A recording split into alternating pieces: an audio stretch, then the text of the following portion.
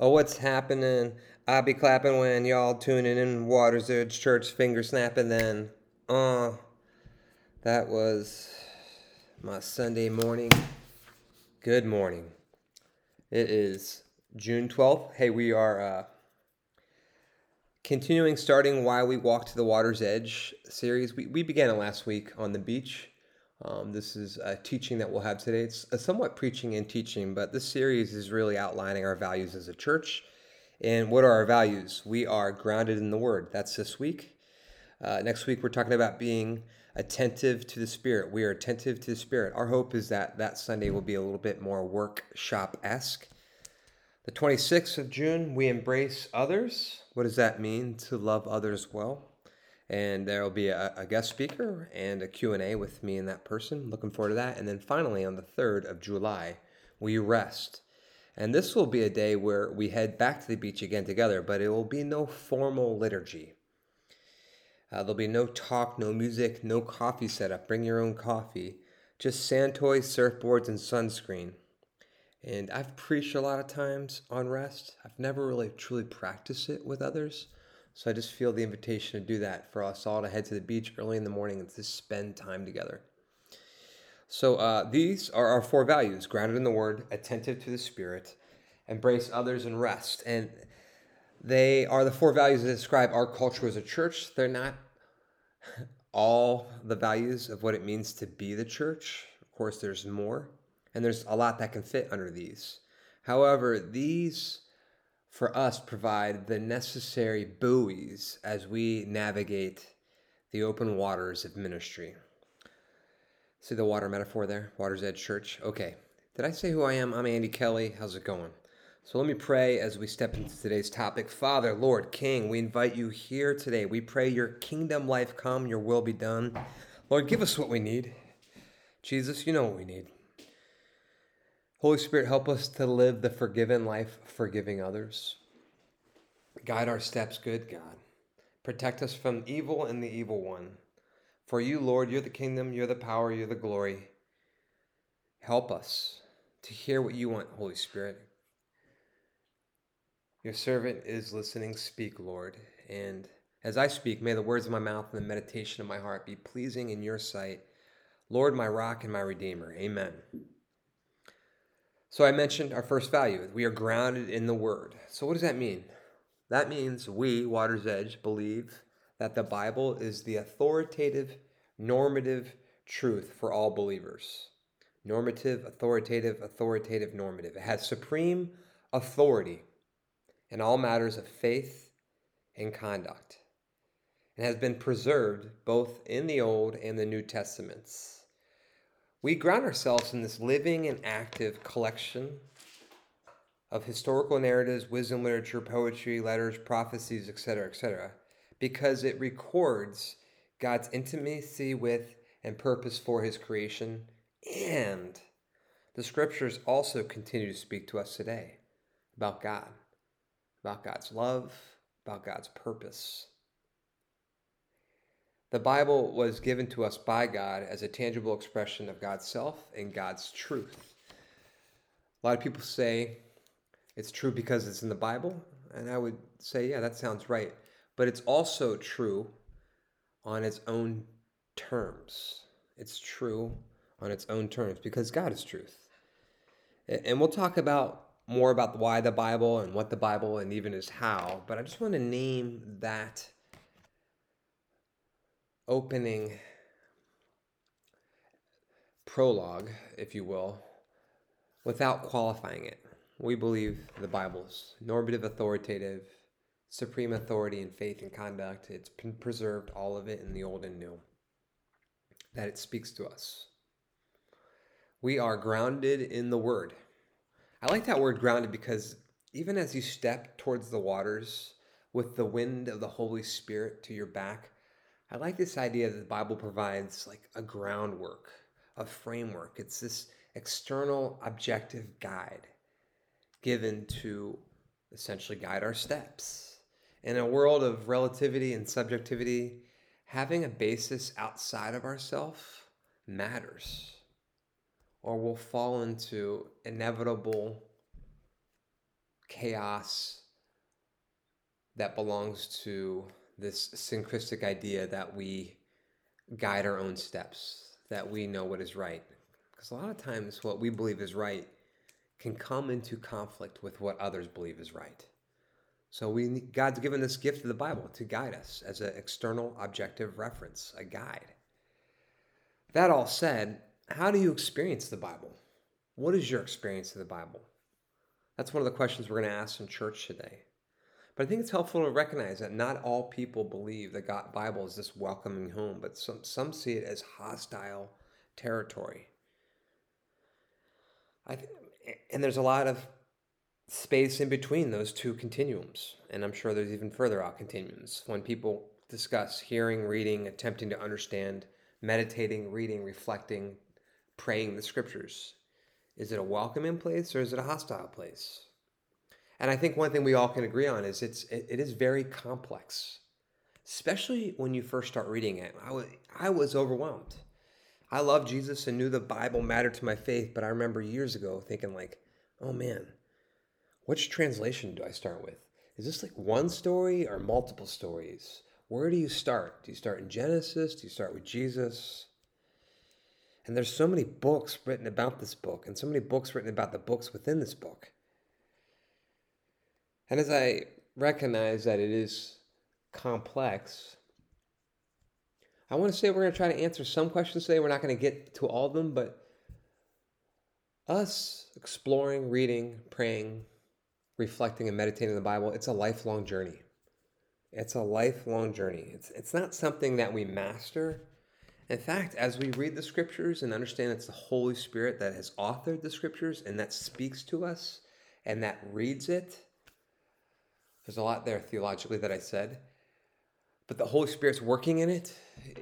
Essentially, the Bible reads us. The Bible, in many ways, masters us. It speaks into our lives, our context, in these unique contexts that we read from. Hebrews 4:12 says, "For the Bible, or for the Word of God, is alive and active," which is the Bible, the Word of God, "sharper than any double-edged sword. It penetrates even to dividing soul and spirit, joints and marrow. It judges the thoughts and attitudes of the heart." Bible's complex. The goal is to enter in and see what God has for us. In many ways, as we read it, let it read us. But as we think about barriers to the Bible, I think one of the barriers of the Bible is not necessarily the Bible itself, though there's a lot of complexity. It is the J4B Club. The J4B Club. Who is that? Well, the J4B Club is a denomination that's been around for a long time. It's the Jerks for the Bible Club, and they are everywhere.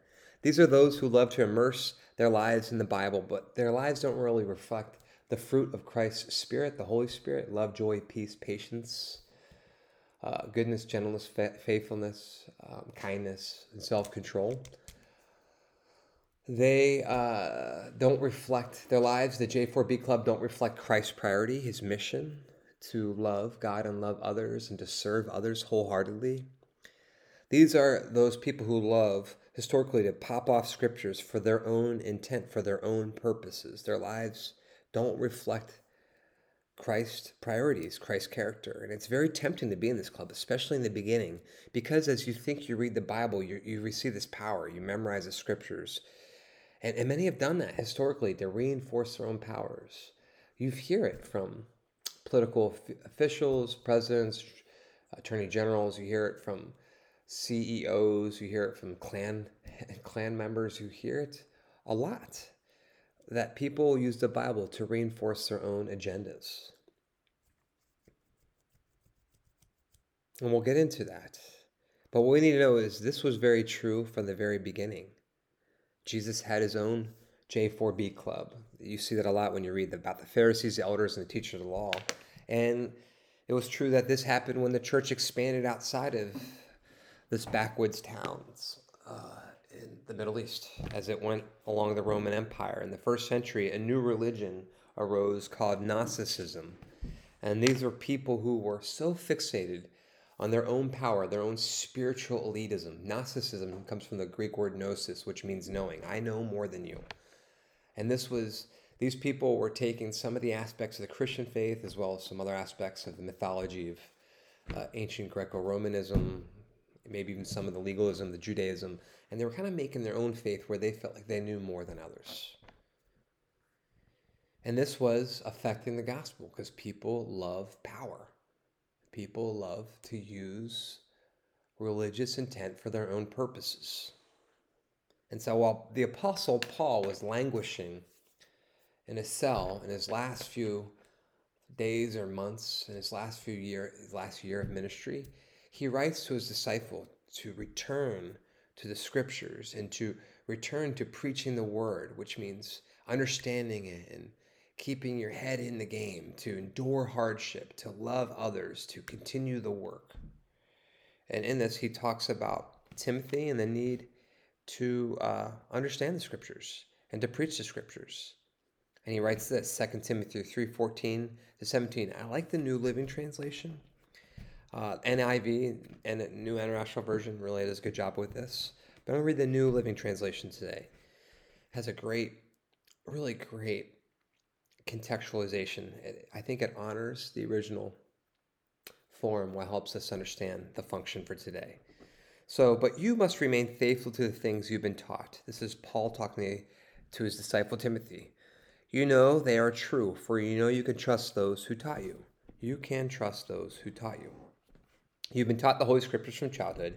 They've been given you the wisdom to receive the salvation that comes by trusting in Christ Jesus.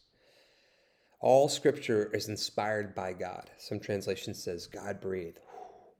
And is useful to teach us what is true and to make us realize what is wrong in our lives.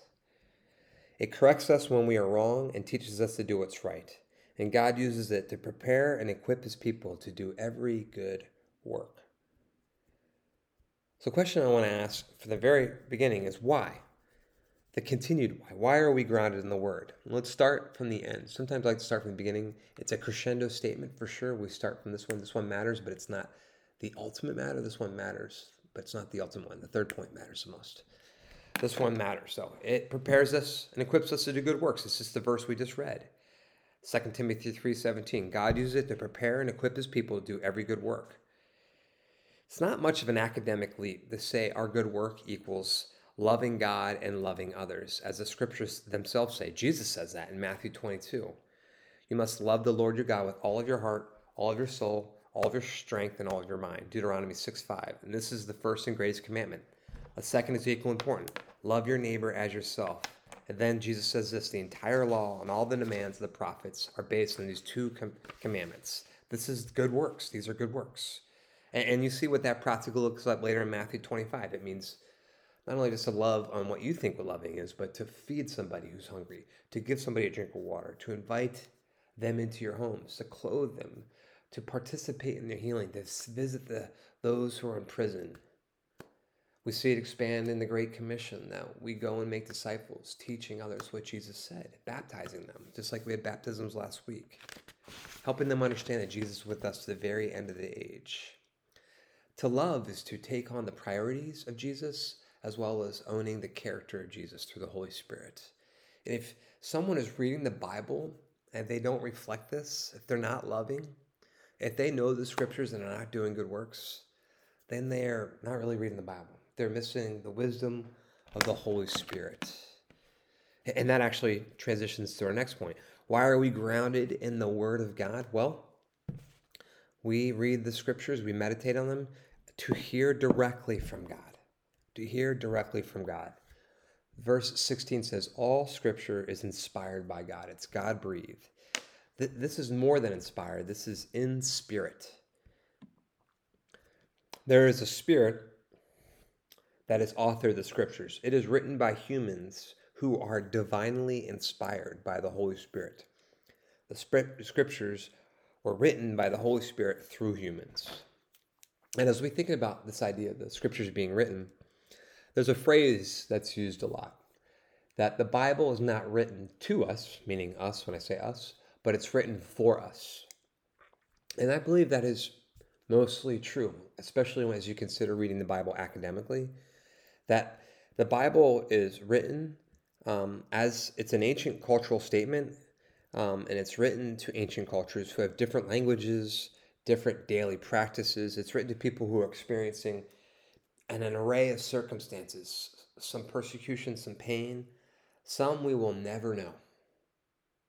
And the beauty is God has revealed himself completely to these women and men in their different immediate contexts.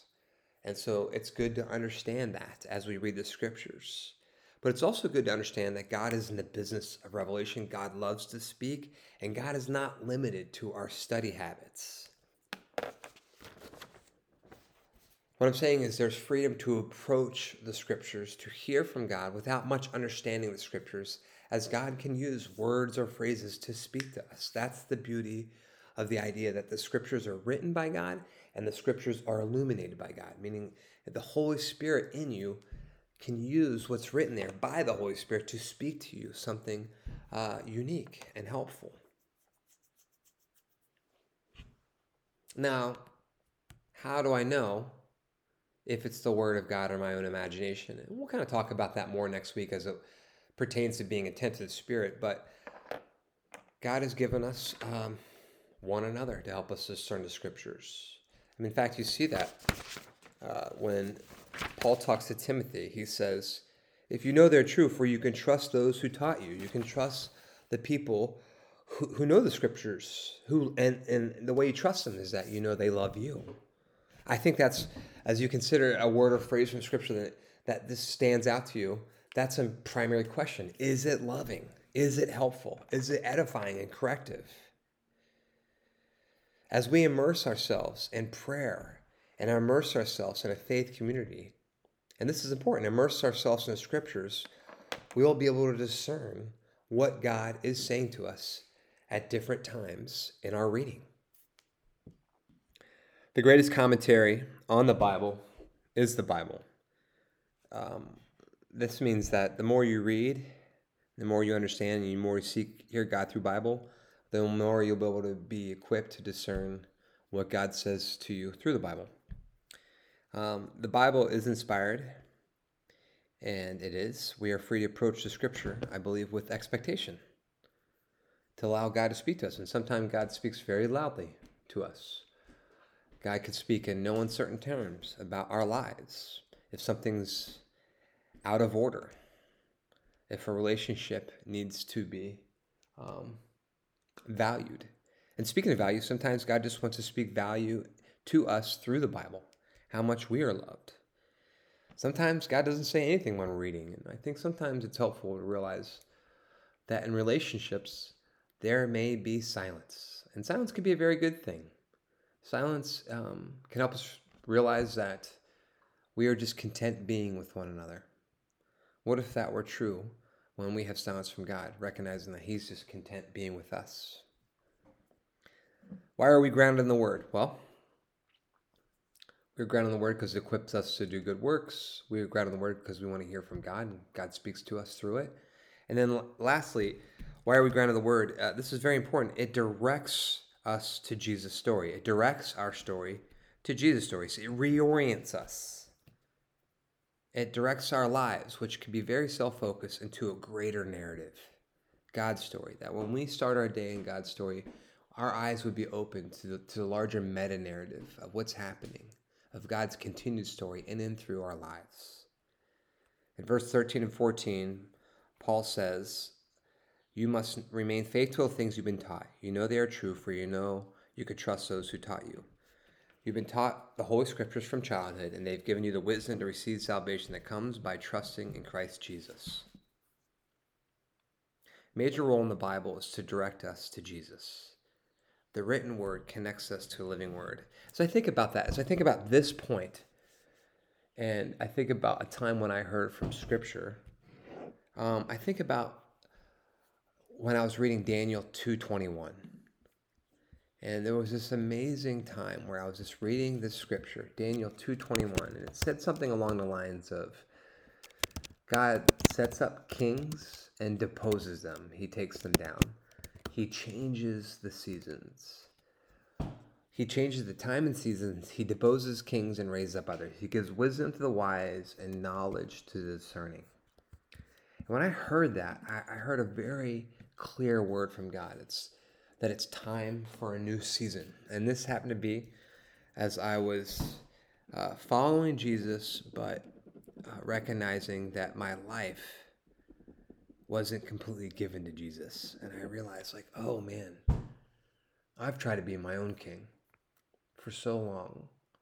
And Jesus is the rightful king of my life. And this is a time for a new season where he is. I remember that, hearing that very clearly. And as I hear that, it's like, okay, is that exactly what's happening in this context? Daniel's trying to interpret a dream for King Nebuchadnezzar, and God gives him revelation, so he sings his praise, and then he interprets his dream, which is all really cool. But I don't necessarily know if that's the same context that I was going through, but it's definitely true that the Holy Spirit deposes kings of their own right in order to elevate God. It's true that Jesus changes the seasons of our lives. Sounds like an awesome opportunity to read the word and recognize that God was directing my story to Jesus' story. And as we think about Daniel, it's in the Old Testament. Um, there's a great phrase that the Old Testament concealed is the New Testament revealed. In other words, the Old Testament, it anticipates, it leads up to the life of Jesus. And the New Testament really is reflecting back on the life of Jesus and how it does indeed change everything. We read the Bible to reorient our lives, that recognize that we're part of God's story, that Acts 28 is not necessarily the closing chapter of the church. Your life continues the story. It only continues through us. And if somehow you like Jesus, but you don't like the Bible, it's worth noting that Jesus points to the scriptures because he knows the scriptures point to him. Jesus points to scriptures as the scriptures point to him. This was an Instagram post this week that Jesus tells the J4B club in his day, you study the scriptures diligently because you think that in them you have eternal life. These very scriptures testify about me, yet you refuse to come to me for life. The scriptures are meant to direct us towards God. Also in Luke 24, when Jesus talks to his disciples, after he meets with the two on the Emmaus Road, he meets the other disciples and he tells them, when I was with you, I told you everything about me in the law of Moses and the prophets and in the Psalms, essentially the Old Testament. They must be fulfilled. They anticipated me. Then he opened their minds to understand the scriptures. Tells them that the Messiah would suffer and die and rise on the third day. It was also written that this message would be proclaimed in the authority of his name to all the nations, beginning in Jerusalem.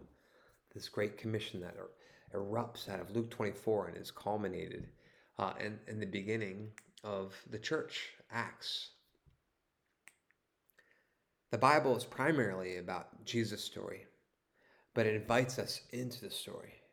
The Bible can help us with our own problems, our relationships, our vocations, so forth, but it's given with the intent to receive the salvation that comes with trusting in Jesus, given the intent to hear from God as we seek to do good works with God.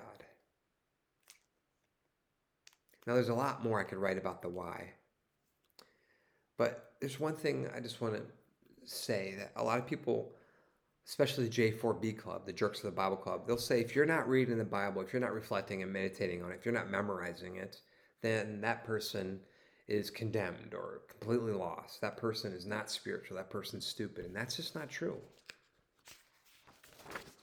What I will say is that if we're not reading or reflecting on the scriptures on our own and together, I believe that we're missing out. We're missing out on an opportunity to see how your story intersects God's story, to hear from God and respond, to rest, to find rest in God's word. We have to understand that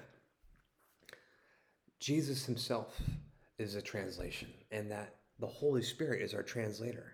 And we can have a conversation with Jesus about the scripture. We miss out on an opportunity to actually, if we don't read it because we dismiss it because it's too hard or there's difficult statements in there, and there are difficult statements. What do you do with Lot's wife turning into a pillar of salt just because you look back?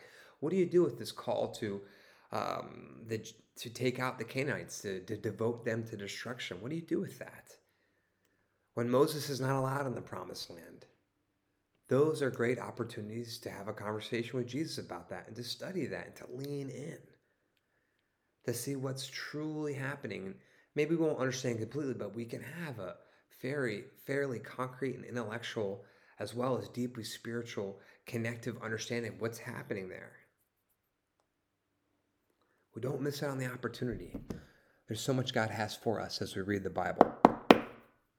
And now, this next section, I just want to take 10 minutes to talk about the what and the how. And I've actually given some handouts. Years ago, when I was working at my previous church, Flood, I oversaw post-college career, which was young adults essentially. I also oversaw evangelism, baptisms, and new to faith, because I was really, I am really, I'm really drawn to people, particularly non-Christians, pre-Christians, I like to call them, to understand just how reasonable our faith is and how amazing it is, how it really is life and life to the full. And so we had this class called Questioning Christianity. And since most questions will involve something written in the Bible or involve some type of biblical theological response, theology is rooted in our biblical scholarship, you want to help people understand the authenticity of the Bible. Thus, one of the first questions we're always asked is, what is the Bible? And what's the Old Testament, New Testament? And some other questions are, how can I believe such an old book? How do we know it's even its original content? And who decides what belongs in the Bible? How do we trust their judgment? And how do we know it's not part of a legend? And I actually just want to go through some of those questions with you all. This will be more of a teaching, that's okay. And I provided you the notes just so we can kind of let it wash over us the first time. And this is something I go over in the gathering. And if you who are listening would like a copy of this, I can email it to you easily. You can just email me at andy@diveintoFlood.com. So I go through that in the class. I'm not going to go through it on this podcast. Sometimes it's good just to leave a few things out, just to say, hey, join us on a gathering on Sunday, and you'll hear more. But I do also want to help those who missed just start grounding themselves in the Word. And I'm only going to go over 2 ways. I'm sure there's more ways to read the Bible, of just how to study the Bible and then how to pray or reflect in the Bible. And the first one, how to read the Bible. God's word for us was, first of all, God's word to them, the original recipients. Thus, the task of interpreting it involves a reader reading at two levels. Involves a reader at 2 levels. First, we must cross the bridge of time to hear what the original audience heard. We must try to understand what was said back to them back then. This is really a lot of what people do on Sundays. They take people, hey, well, this is the original context. So what was the original context? The author, the audience, recipients, location, time. What's the genre? What are we reading right now? Is this history? Is it poetry, wisdom, parable? What was the original meaning and intent? And how is this Bible congruent, aligned with the overarching, larger story of the Bible, God's meta-narrative? How does the book of Ruth, how does Leviticus, how is the letter to the Romans all fall into the larger narrative of God's greater story? At the same time, we got to cross back over the bridge in our time and place to hear the same word, to hear that same word here and now, meaning like, what is the significance for us today as we read the Bible?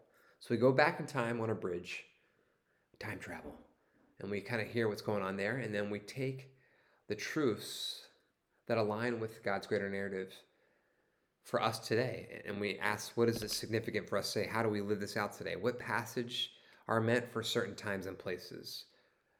Like what passages are meant for all times and places, like loving your neighbor, and what passage can we draw a principle from, like covering your heads in worship? There's a lot there, but I think the big thing is understanding there's as many scholars talk, a hermeneutical bridge. That's the study aspect. Understanding the original meaning, this is exegesis, and then contextualizing that for us today. That's studying. Helpful. There's also reflecting and praying it. And I'm only giving you a form of this. This is like lectio, divine reading, as the Latin would say, lectio divina. That's an opportunity to pray and to prepare our hearts, to read, to reflect and respond, and to rest. So I'm going to go through that and then we'll practice it. That we pray, hey, God, give me the grace to completely open to you this time. That's St. Ignatius. And then we prepare our hearts to be still in silence for a few minutes with God.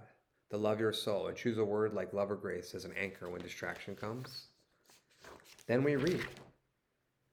We read the prayer or the scripture to take in its meaning. We read it one or two times, slower and slower, as you would a love letter versus a newspaper.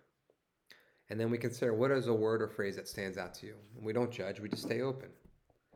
And then we reflect, hey, how does this word or phrase intersect my life right now? And then what do you sense God inviting you towards through this word and phrase? What is your truest response? Is there any resonance there? Any resistance? And then hopefully we rest in God's word. And so we're gonna do that right now. And then I'll invite the band up and then we'll benedict together. All right? So we're gonna read the passage we had today. So Lord, we just prepare our hearts. God, give us the grace to be completely open to you in this time. We be still in silence, for you love us. We choose that word, love.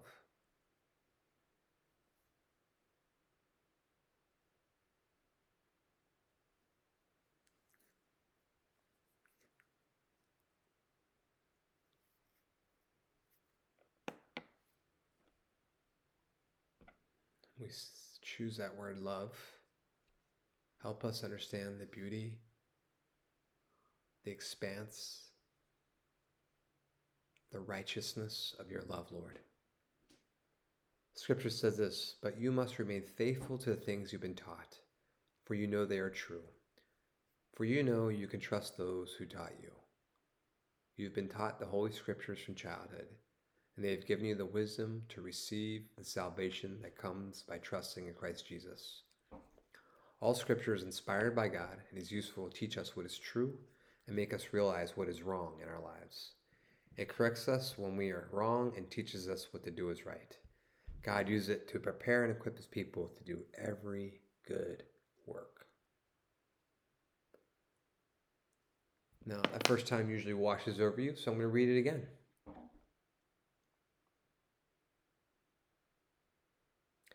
And this time I'd love for you to think, is there a word or phrase that just stands out to you?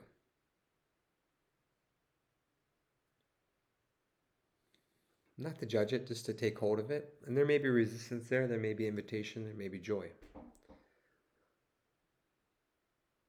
But you must remain faithful to the things you've been taught, for you know they are true. For you know you can trust those who taught you. You've been taught the Holy Scriptures from childhood, and they have given you the wisdom to receive the salvation that comes by trusting in Christ Jesus. All Scripture is inspired by God and is useful to teach us what is true, to make us realize what is wrong in our lives. It corrects us when we are wrong and teaches us to do what is right. God uses it to prepare and equip his people to do every good work. So, as we read that, is there a word or phrase that stuck out to you? I feel like I should have amen that. Amen, Lord. Amen. Amen. We take hold of that truth. But as we read that, is there a word or phrase that sticks out to you? I would encourage you to read 2 Timothy 3:14-17 again and just to respond. What does God have for you? What may he be inviting you or challenging you to do? And ultimately, we just want to rest in that truth. So right now, we rest, Lord.